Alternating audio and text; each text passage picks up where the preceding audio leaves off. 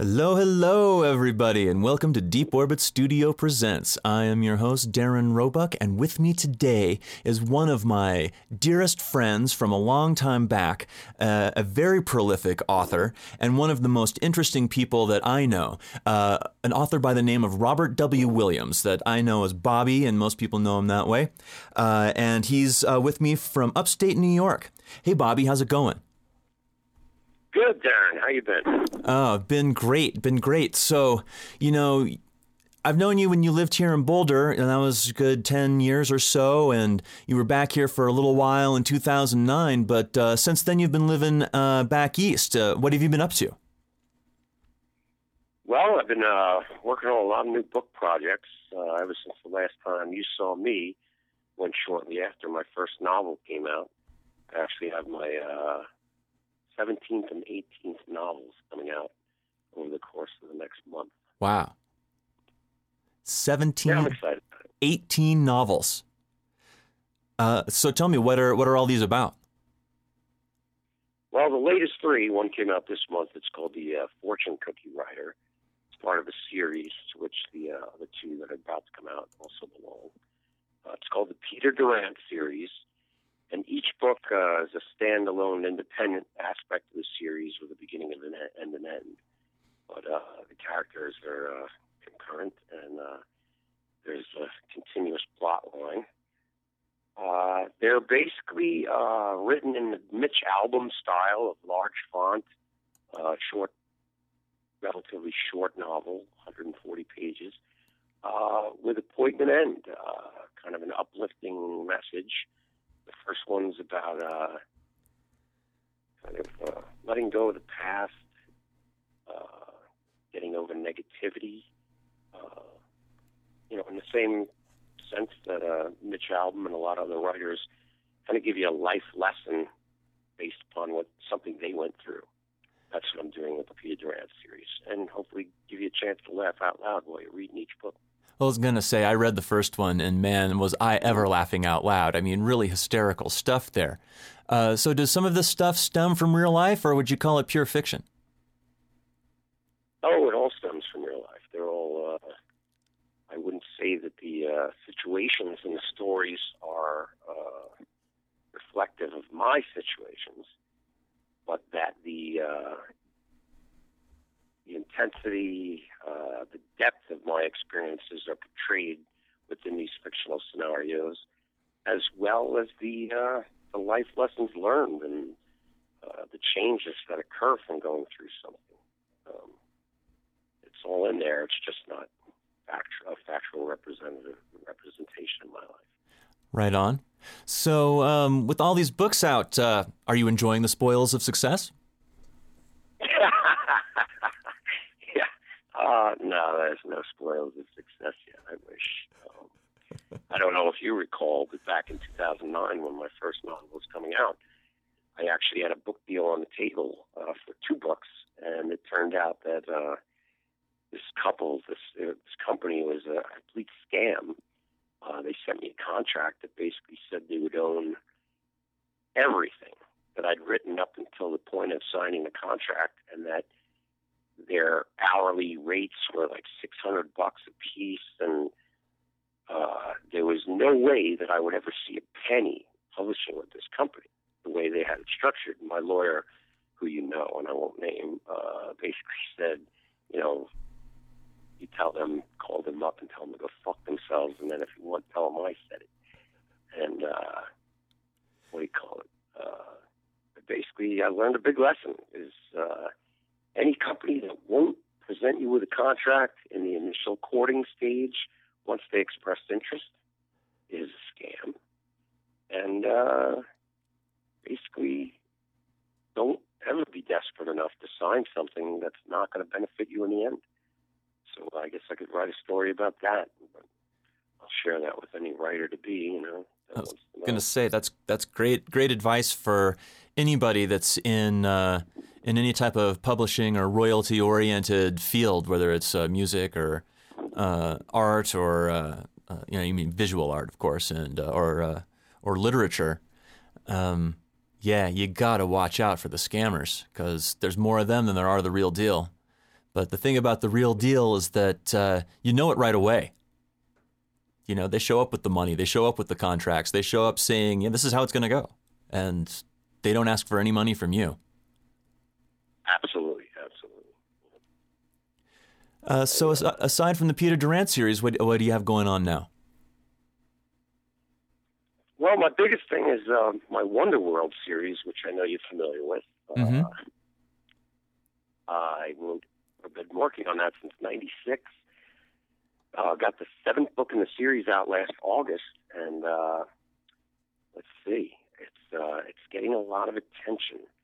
I did a major rewrite after Simon & Schuster, one of their executive editors, took a look at it and gave me a ton of good advice. But now I'm back at square one with them. I have to go through the entire process again to get it looked at by another editor. Penguin Random House, they're looking at Wonder World right now, and so is a representative from Nickelodeon. So I have a lot of high hopes for that series. It's a juvenile series, as you know, but I'll say it for the audience. Written for the 9 to 15 age group. It's about a group of kids that discover a planet on the other side of the sun that's kind of like Earth, but with a completely different evolutionary course for plants and animals. And how these kids spend time there and explore ancient pyramidic ruins and all the terrain, and they discover new species of animals and name them, as well as plants. They snorkel in alien tide pools and climb alien mountains, discover treasure and fossils and crystals and a race of alien walking stick beings that they befriend, as well as find many enemies in the animal kingdom that would want to kill and eat them, and they have to defend themselves against these foes. Super cool. Well, the Deep Orbit Studio audience, I don't think knows yet, but Bobby and I collaborated on that, and I did the audiobook versions of these books, so I got to read them and get to know them in depth, and man, are they exciting. So great. But anyway, we'll learn a little bit more about what happens in Wonder World right after we listen to this tune from Robinson Treacher that you're listening to Deep Orbit Studio Presents. Next, we chose to spotlight raspy voice country soul singer-songwriter Robinson Treacher.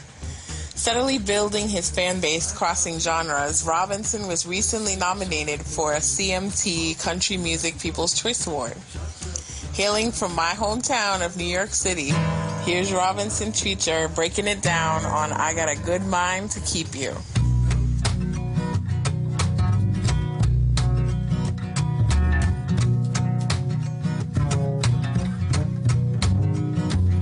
I got a book bag, but I ain't got no books.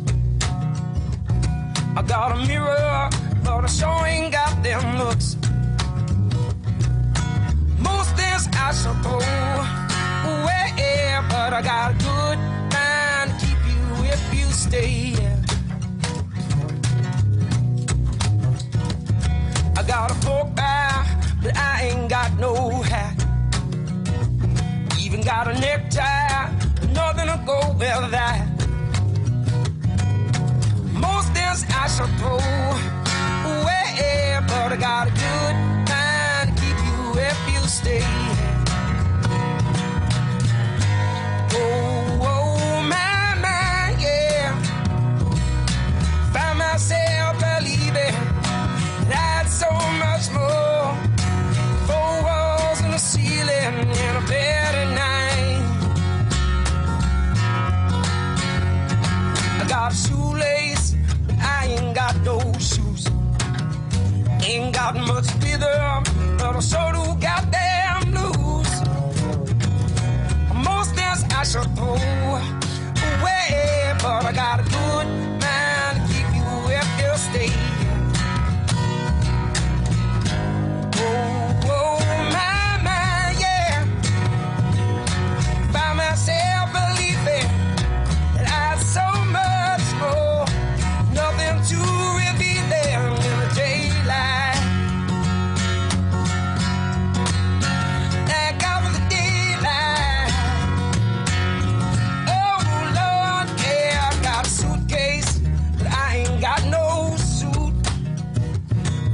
a shotgun, but there's nothing I'll ever shoot. Most things I shall throw away, but I got a good mind to keep you if you stay. If I got a good mind to keep you if you stay. If I got a good mind to keep you if you stay.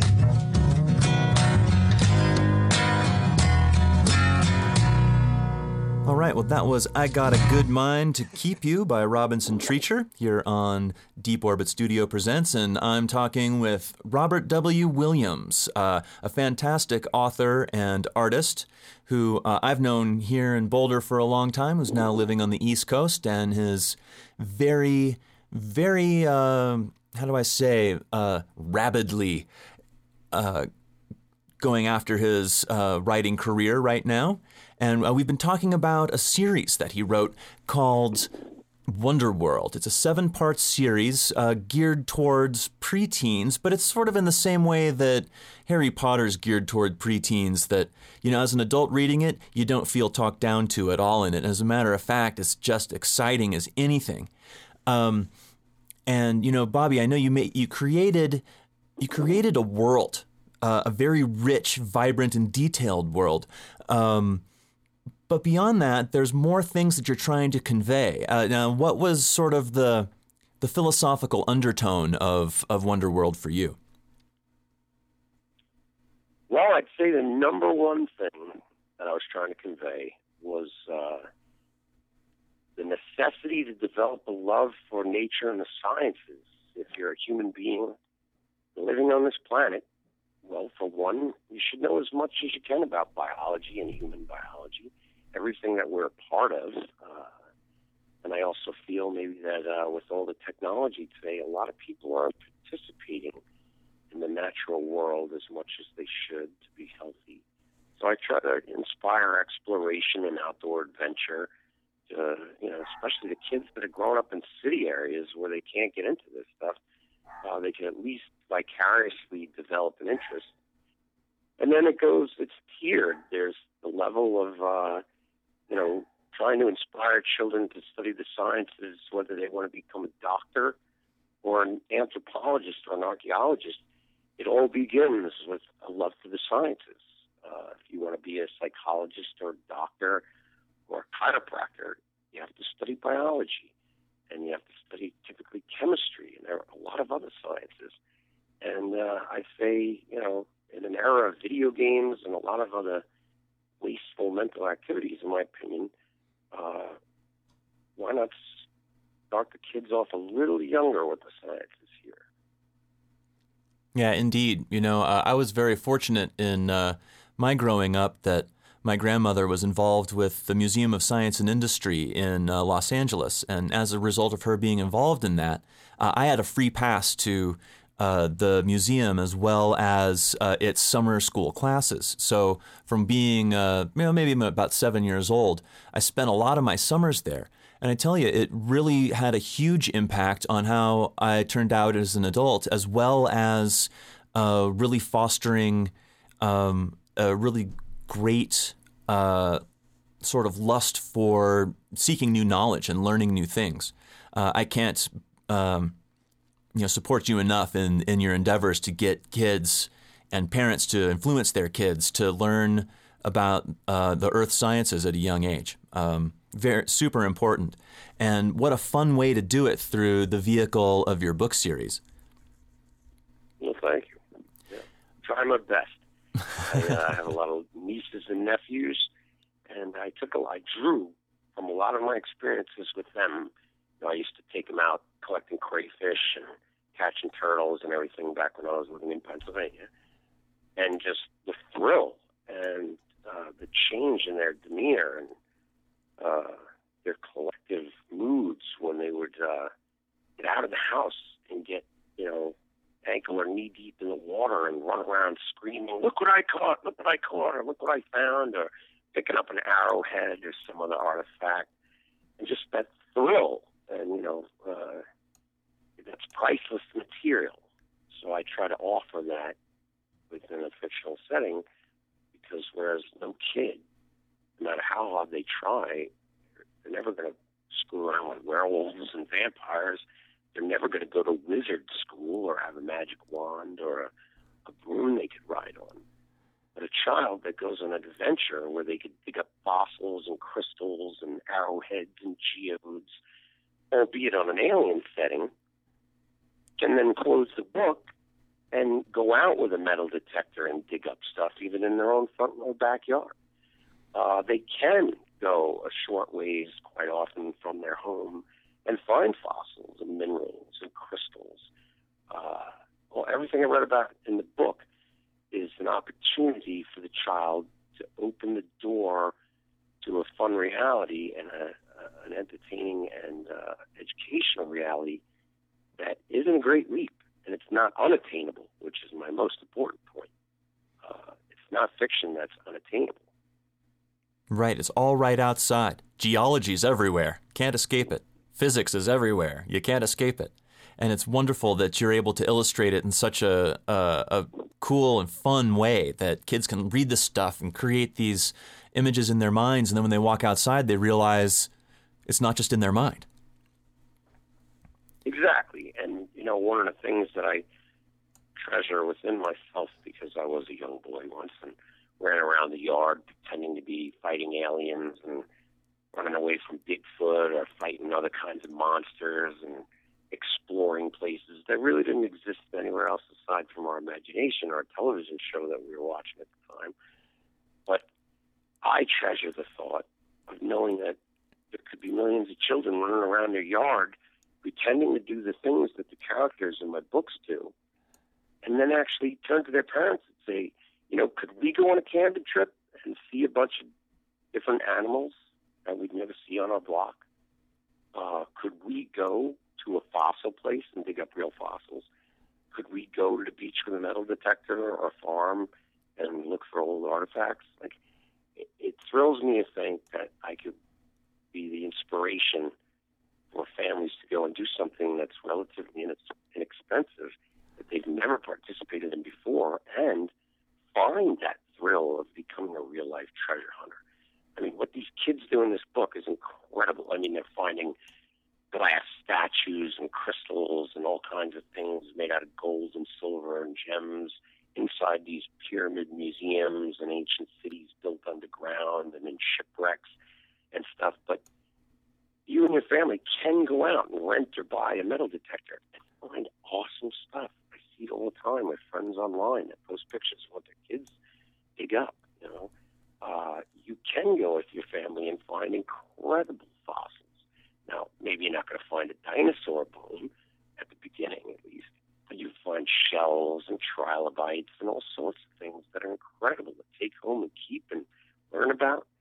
So, that's a big part of it for me. That's really cool, Bobby. I love what you're doing there, trying to influence something that's just so real and so important for people, and especially young people, to get involved in. But we're going to jump to another tune now. Here's a little bit of Jimmy Cliff on Deep Orbit Studio.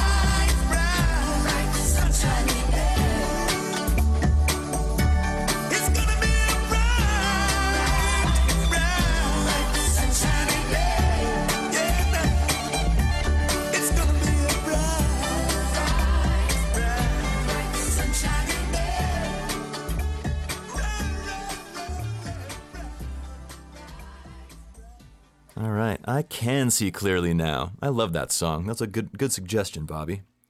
So, Wonderworld. Going to keep sticking with it for a little bit because it's just so rich and it's just so deep and detailed and involved. And not only is it just a vibrant and rich world that you've created, that these characters exist in, but there's also some social commentary that's really not so much for the kids. It's more like for the grown-ups in there. And it's something that I thought was really important, and I really resonated with it. I loved that somebody actually had the guts to put it into something that was geared towards young people. What do you have to say about that? What influenced you to put in some of these social commentary?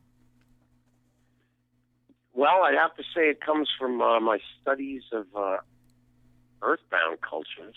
It has nothing to do with an alien,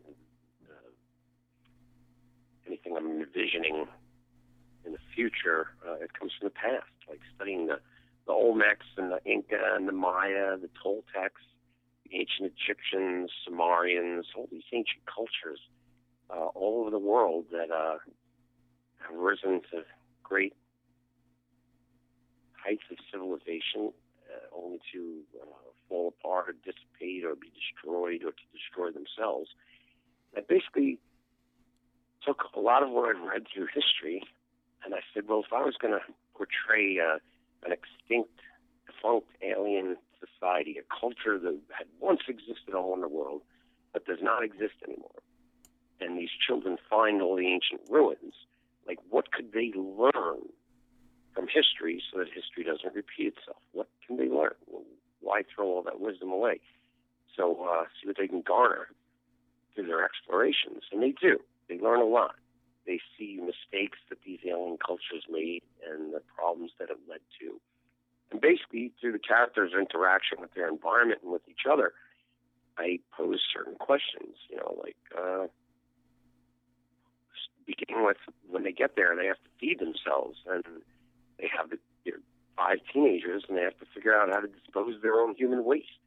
They have to figure out how they're going to grow food, and the ideas of composting come up, and health safety, and survival, and purification of water. And then from that, I kind of expand it into look at the world around you, understand how your water and sewer work, understand where your electricity comes from, understand where your food comes from and how it's produced. And through discussing what the children have to grow there to have a balanced, healthy diet in order to survive, kind of brings the idea of nutrition into the story. So woven through the fabric of the plot lines, these children face these realistic challenges that open up the door for a brief introduction to each of these concepts. And I present them to the children, I think, to the minds of the children with the idea of, you think it might be easy to do this stuff, but this is what you really have to be dealing with. And you should think about all this stuff to kind of presenting a challenge to the adults who read it and say, have you thought about your foods and GMOs and the amount of pesticides and herbicides and fungicide are being put on the food that you're eating and feeding to your children at the time when everybody's trying to figure out where all of these ailments that never existed before are popping up in such abundance. I feel sometimes I walk around and people don't even know what GMO stands for, and that horrifies me. And I guess I go into greater things like these 5 kids, greater philosophical notions that are less part of the physical world and more part of the psychological and cerebral worlds. The idea is that you have 5 kids with no governing body and no parents over them. How are they going to work things out? How are they going to survive the pressures of trying to survive and get along and work as a team and share ideas? And through these experiences and through their interactions with the remnants of this alien culture, they are posed with the questions of, wow, why do people commit crimes? What are the pressures, whether they be inborn biochemical pressures, or they be social pressures that cause a person to want to go out and rob a bank at gunpoint, and the other crimes that people commit. And then it goes into even what I might consider deeper philosophical exploration of why a culture does the things they do. I find it very strange that we just repeat the same holidays each year. They're pretty much all situated on astronomical points within our earthly seasonal cycles, celestial cycles and seasonal cycles.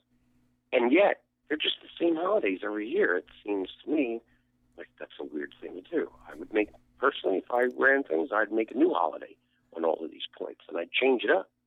Instead of us all going, oh, God, we got to go through that again. Or, oh, I really look forward to doing the same thing again this year. And then you have the people that, are very excited about certain holidays. But it seems a little mundane to me. But it kind of asks you the question, why? Would you plan to wear the same clothes on the same date every week or every month? Do you eat the same food every Friday and then the same food every Thursday? I think it's, other than the frequency of paying our bills and having weekends off and whatnot, there are very few things that we choose to constrain within the confines of a repetitive cycle. So I say, let's look at that. So the kids explore these civilizations, and they say, randomly on each continent, some are interconnected and whatnot. But they look at what they did, and they say, why do they do these things? In the same way that our anthropologists and archaeologists do that today. It's a necessary trait to be that type of scientist, to think that way.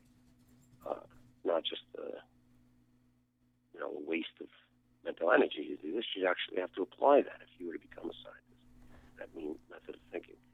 So I have the kids do it, and it goes deeper and deeper into why did they use the construction materials that they used, and how did they do it? How did they build these pyramids? Strangely enough, they're on an alien world, so aliens really did build those pyramids.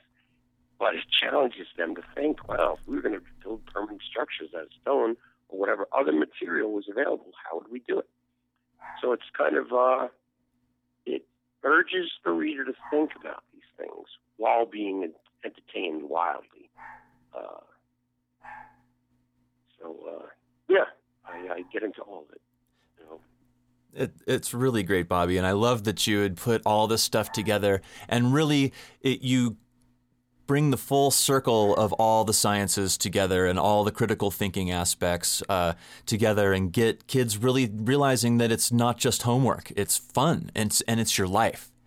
I can't say enough about how much I've enjoyed the Wonderworld series, and I really loved being able to read it and play all the parts, but more importantly, in doing all of that and reading it and rereading it and rereading it and listening to it back, I just never got tired of it, and I just kept applauding you for the concepts you were bringing up. It's just important, and you just don't see people doing it these days. So for those of you out there that want to check out more of this, you can find Wonderworld by Robert W. Williams on Amazon, and there's 7 volumes. You can also find the audiobooks on Amazon, Audible, and iTunes, and it's just get into it. Get the first one, and you will wind up reading them all or listening to them because it's just that cool. So, Bobby, we're going to get into the other stuff that you've been doing here right after this, but right now let's listen to a little bit of Ray LaMontagne. This is Jolene on Deep Orbit Studio Presents.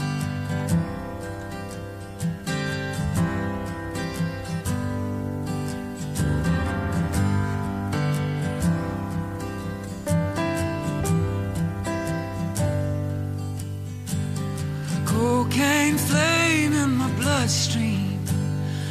Sold my coat when I hit Spokane. Bought myself a hard pack of cigarettes in the early morning rain. Lately my hands, they don't feel like mine. My eyes been stung with dust and blind. held you in my arms one time, lost you just the same. Jolene, I ain't about to go stray.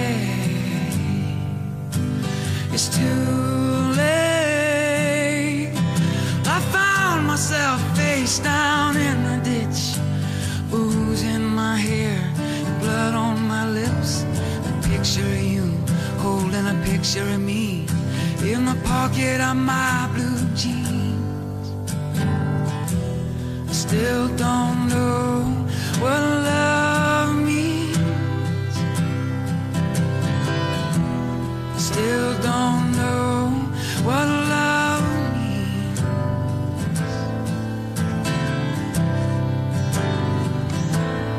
Jolene, la la la la la la. Jolene,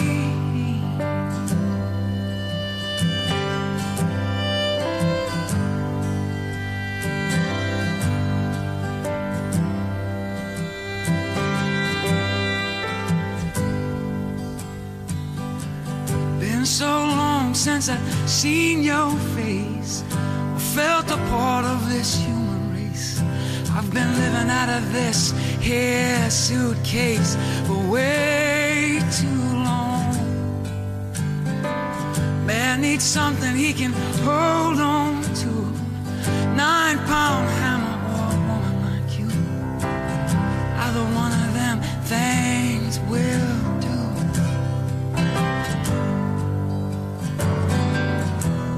Jolene, I ain't about to go stray. It's too late. I found myself face down in the ditch, booze in my hair and blood on my lips. A picture of you holding a picture of me in the pocket of my blue jeans. Still don't know what love means. Still don't know what love means.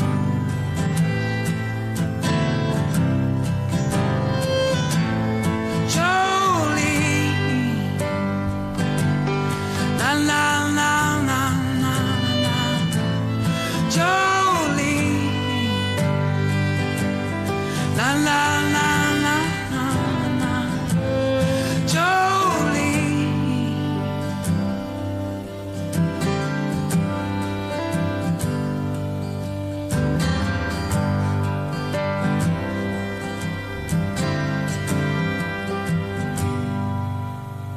All right, we're back here on Deep Orbit Studio Presents. You just listened to Ray LaMontagne with a song called Jolene, and we're talking with Robert W. Williams, an author. So you just released your 18th novel. We've been talking about his Wonderworld series, which is an amazing series for preteens.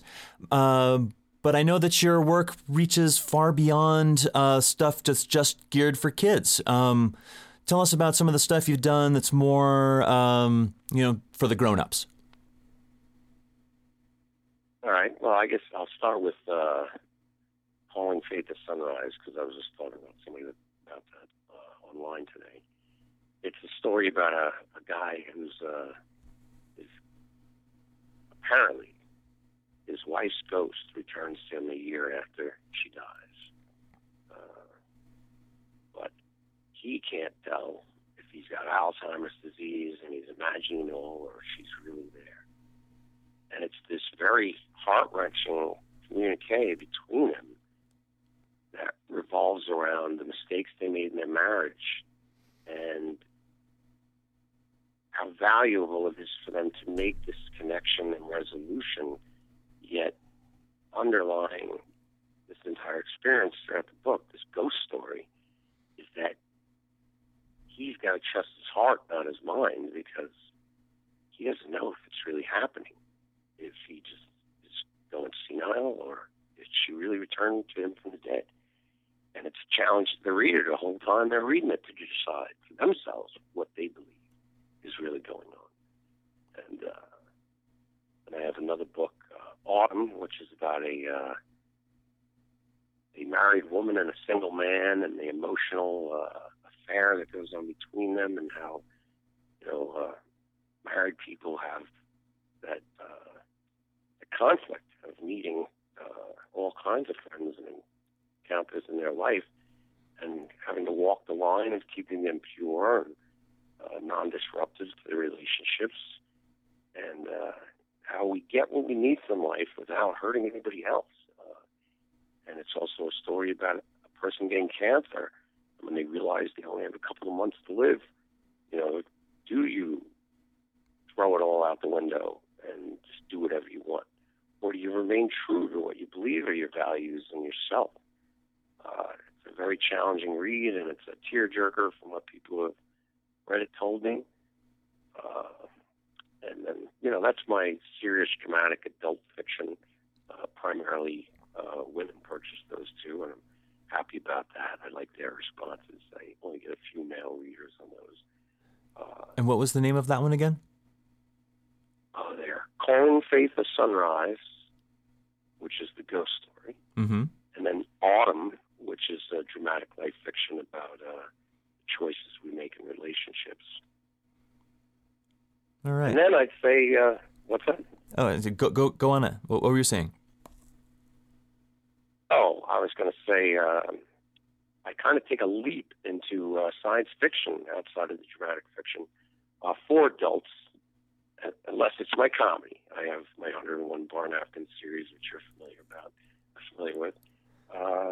It's a lot of comedy on the side, but my main material is very dramatic, thrilling science fiction. I like to compare myself to a combination of like Michael Crichton and Arthur C. Clarke. A lot of futuristic stuff, and one of my novels, Anti-Gravity, it's about the discovery of anti-gravity and the potential for time travel and space travel and energy production, kind of mingled into a love story. Let's see, Song of the Seventh Angel, an apocalyptic sci-fi thriller about the end of the world, in which I basically took the book of Revelations from the Bible and tried to explain everything that they predict in a scientific fashion and have it occur where we understand exactly what's going on, but it's still the end. But it's not ghostly or spiritual. It's actually realistic things that were described a long time ago in a poetic fashion. Let's see. And then I've got Memories of Em and Eden, which is one of my favorite products. And it's about aliens who visit the Earth and try to bring their science into our culture, and how wacky an interaction like that could be. It's just one man and one woman kind of against the earthling world, but all for the earthling world. And they're just trying to help out. And you can imagine as difficult it is to try to be an activist in any way in this world with regard to GMO or Keystone XL pipeline or any of these things that we feel might be a threat. To try to stand up for it is a lot of work often. You got to do your research. Well, imagine being part of a couple that come to Earth from another dimension or another planet, and they have all the answers to what we want to accomplish, but maybe money and politics don't want to hear that. Or maybe people are too reluctant to want to accept change. Like they might beg every day, I wish there was no pollution. But if you told them what they actually had to do to make that occur, they might say, oh, no, I'd rather just throw my plastic out every day. I don't want to have to do anything. So it's kind of a semi-comical, but very serious and intense adventure about a man and a woman coming to the planet Earth and just what they face to try to get things done. And they do it. That's the best part. It's a happy end. But it's following them through this course that might kind of inspire people to think of new ways to accomplish their goals here on Earth if they want to get some things done, possibly against the grain. And it also provides a lot of new ideas that you might not be thinking of that could solve some of our problems here. That's awesome. So, Bobby, I got to ask you this, and I know there's probably no easy answer, but of all the things that you've written, of all the 18 different novels that you've put out up till now, do you have a favorite? Well, I like Anti-Gravity and Memories of Em and Eden neck and neck. I think if I had to choose between the two, it would be Anti-Gravity. And that's primarily because I did a complete revision, and now I'm extremely happy with the book. So the second edition is out as of last year. And I spent 10 years reading everything that Einstein ever published, and a lot of what other people wrote about him and his work in order to write the book. And then it took me 2 years to write it after those 10 years.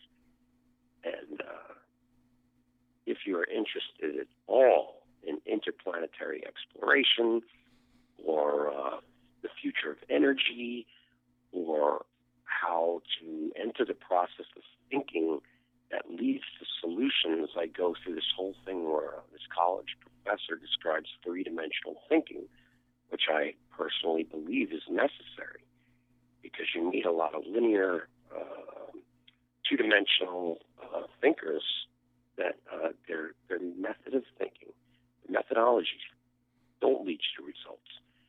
They're the people that are still going to be standing in the bar telling everybody how they're going to invent something 10 years after the first time you heard it.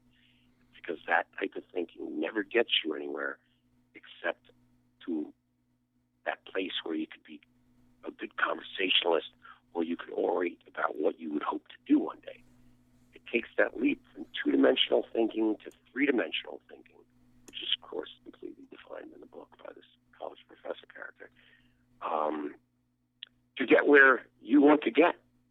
And it's not necessarily something I made up. It's just a name I gave to what I derive from reading about success stories and how people have accomplished great feats, sometimes against all odds on this planet. It's that thinking. It's a consensus of all of these success stories put together. I inject into my story because it's how these people think to develop anti-gravity. So it's integral to the story, but it's a plus that instead of reading somebody's book on how they achieved their goals, through this fictional medium, you're getting like the 101 and 102 class on three-dimensional thinking. And when you do it along with the characters, it's better than hearing somebody's story because you're actually doing the thinking. You're part of it. So you're incorporating little bits of critical thinking exercises along with the narrative. Yes, and the book couldn't be written without it. Unless you follow these scientists through their experience in the same way that in Jurassic Park. What would Jurassic Park have been if Michael Crichton did not tell you about the amber in which they found the DNA of the dinosaurs in a mosquito? And what would Jurassic Park have been as a movie if they didn't take you through the dinosaur cloning and incubation room? If they didn't take you on that little Disney ride through that? If they didn't show you, hey, this is how we made these dinosaurs? He walks you through that biological and critical thinking process, shows you the challenges they were up against, and shows you the conclusions they drew to lead to success. All in the first 10 minutes of the movie. Yeah, so that you are prepared to suspend disbelief completely and accept his creatures in that film. I do the same thing in Anti-Gravity. How am I going to get you to accept anti-gravity unless I walk you through the do's and don'ts, the failures and the successes that all lead to them actually accomplishing this goal? I don't want to fool you with bullshit. I spent 10 years studying Einstein in order to define this and describe it. So really, you're getting walked through something and you're getting led towards something that possibly can be done within our lifetimes, if not in the next generation. In the same way that it's not 100% real that it will ever happen, but it's pretty damn close that we're going to see a live mastodon in our lifetimes, in the next decade, a baby mastodon being born of an elephant, an African elephant. We're going to see DNA extracted from things that we find from the past that could be reintroduced. You might be bringing kids to a zoo to see a woolly mammoth or a mastodon. I'm sorry. Dinosaurs. I don't know if we'll ever see those, but it's quite possible. The door is still open. Nobody's saying it's 100% closed. And with anti-gravity, I mean, in the 1950s, most people, if you told them you could make a thing called a solar panel, they'd tell you were nuts. All right? The next thing you know, we're landing on the moon, and they're telling you about solar panels. And in the 1970s, back when it was a little more difficult to use solar because of the costs involved and the lack of support, people were starting to use it. And now, solar is no different than trying to decide if you want to buy one type of roof shingle or the other to your house. I mean, it's a no-brainer to have solar. So anti-gravity, woolly mammoths, mastodon, near-distant future. You know? That's awesome. Well, you know what, Bobby? We're going to jump to another tune here. Here's a song called Possession by Sarah McLachlan, and you're listening to Robert W. Williams on the Deep Orbit Studio Presents podcast.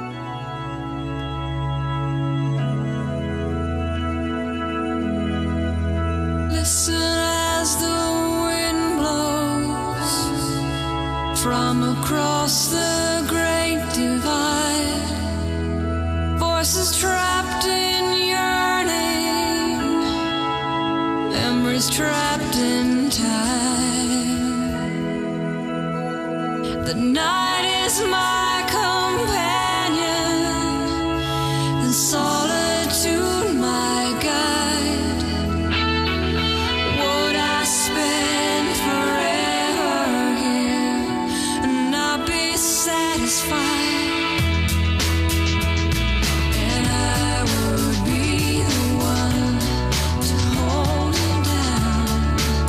Kiss you so hard, I'll take your breath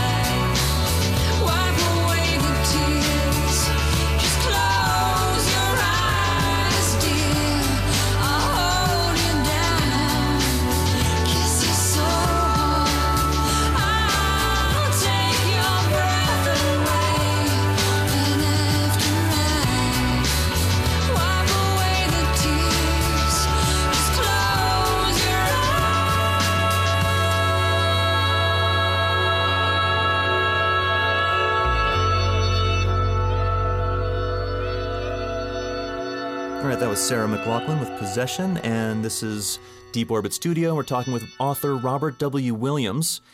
So, Bobby, I know that you have lived in a variety of really different places. You grew up in New York, you lived here in Boulder, Colorado, you lived in Hawaii, central Pennsylvania, now you're in upstate New York.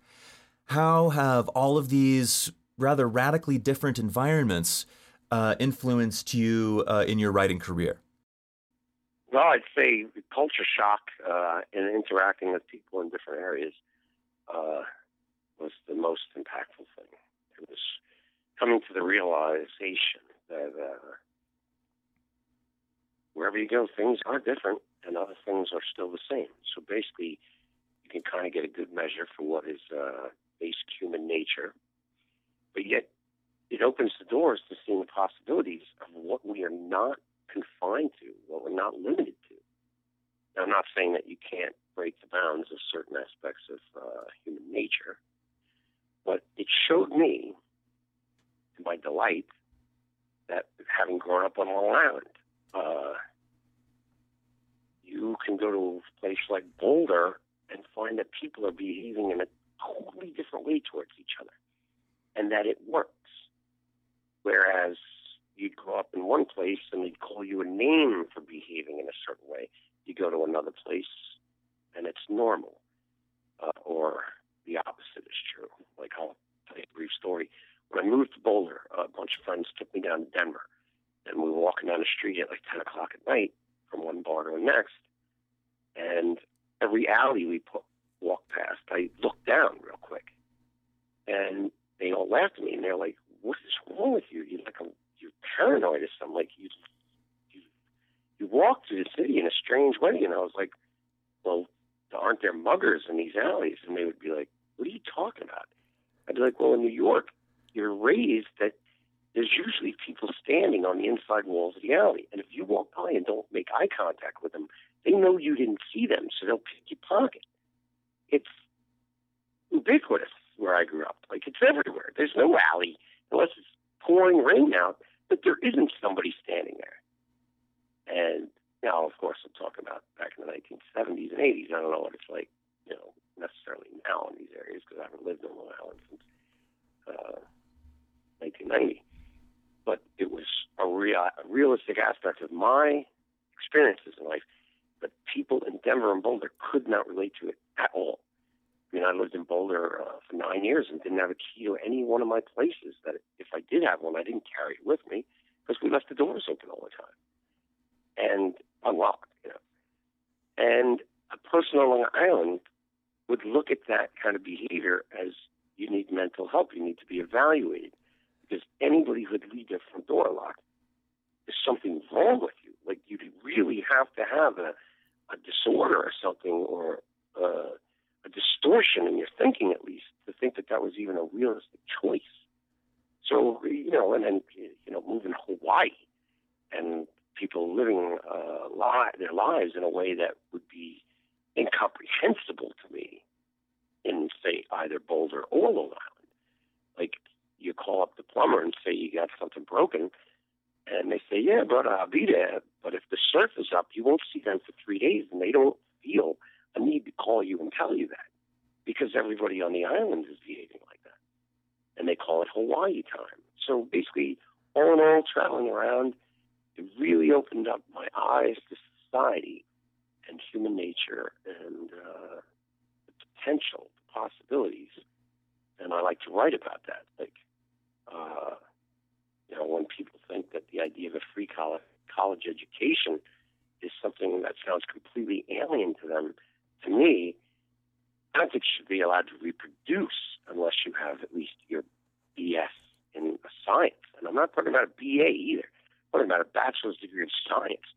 It doesn't mean you have to get A's or B's, but you have to be walked through that stuff and make an attempt.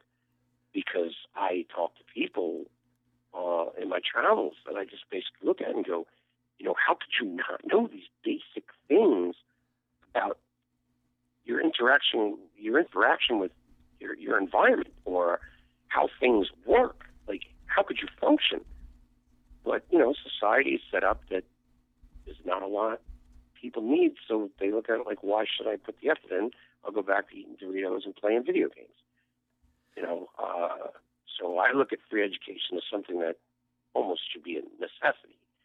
And a lot of people would say, you don't get something special unless you pay for it, or they'll say,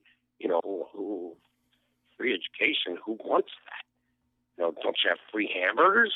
Like, that's what they'd ask for. So it showed me that, there's possibilities, and there's a lot of ways to skin a cat when you live in enough places. Thank you so much for coming on the show. It was very entertaining and very intriguing. Once again, you can find his work on Amazon. So look for Anti-Gravity, the Wonderworld series, Memories of Ebon Eden, and all the others that are there, as well as the new stuff in the Peter Durant series. Is that also available on Amazon? Oh, yeah, absolutely. All right. Well, find that stuff there. Support somebody that really has been working hard at his craft and has certainly made some stuff that is well worth reading. So get in there and do it. And Bobby, thanks again for being on the show. Hey, thanks for having me, Darren. All right, man. Take care, and we're going to leave you all with a little bit of Robinson Treacher. One more soul, and you've been listening to Deep Orbit Studio Presents. Take care, everybody. I love that because I believe very strongly in faith. Without a doubt. And keeping your thoughts on what you want and allowing the universe to provide. Well, we could have a long conversation about that. I agree with you fully. Yeah. I agree with you. Okay. It's called One More Soul. Great.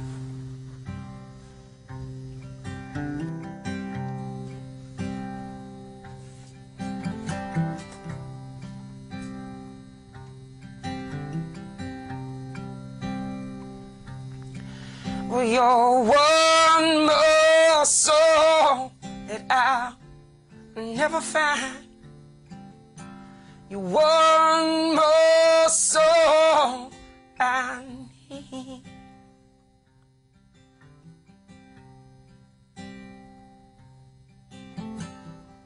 I lost my baby down on the county line where the rivers run wide, oh so deep. So many times I fell behind with no reason inside for me to sleep. If I lie awake in bed to reach you, if I lie awake in bed, oh well, I'll receive you. 'Cause you're one more soul that I'll never find. You're one more soul I need.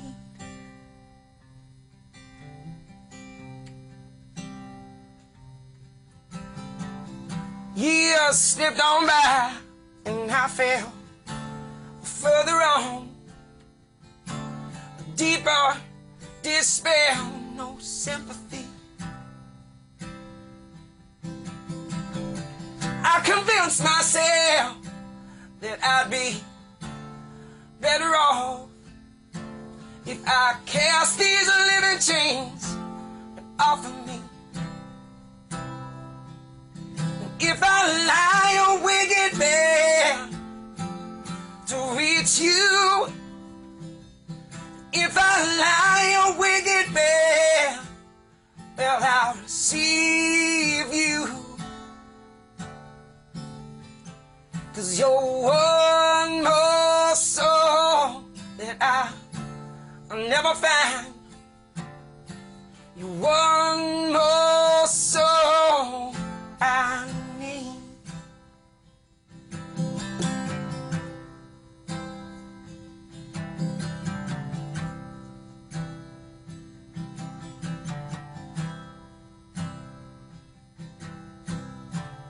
There came a day in which I had enough.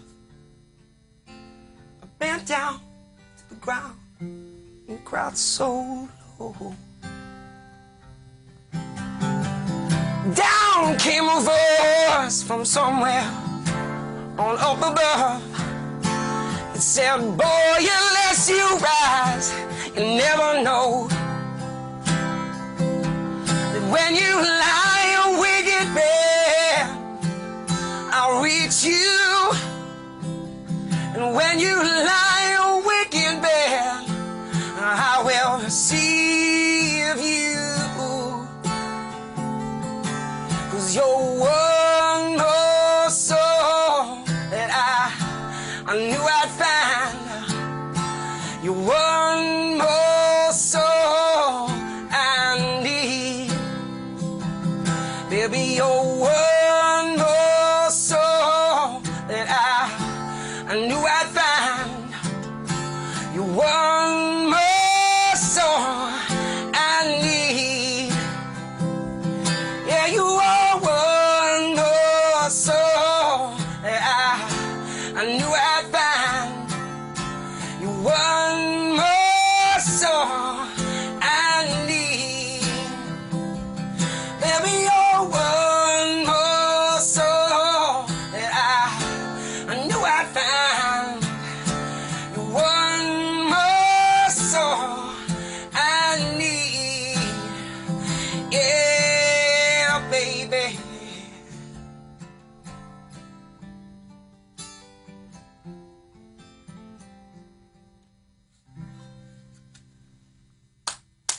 Absolutely mesmerizing. I appreciate Really. that. Thank you, sir.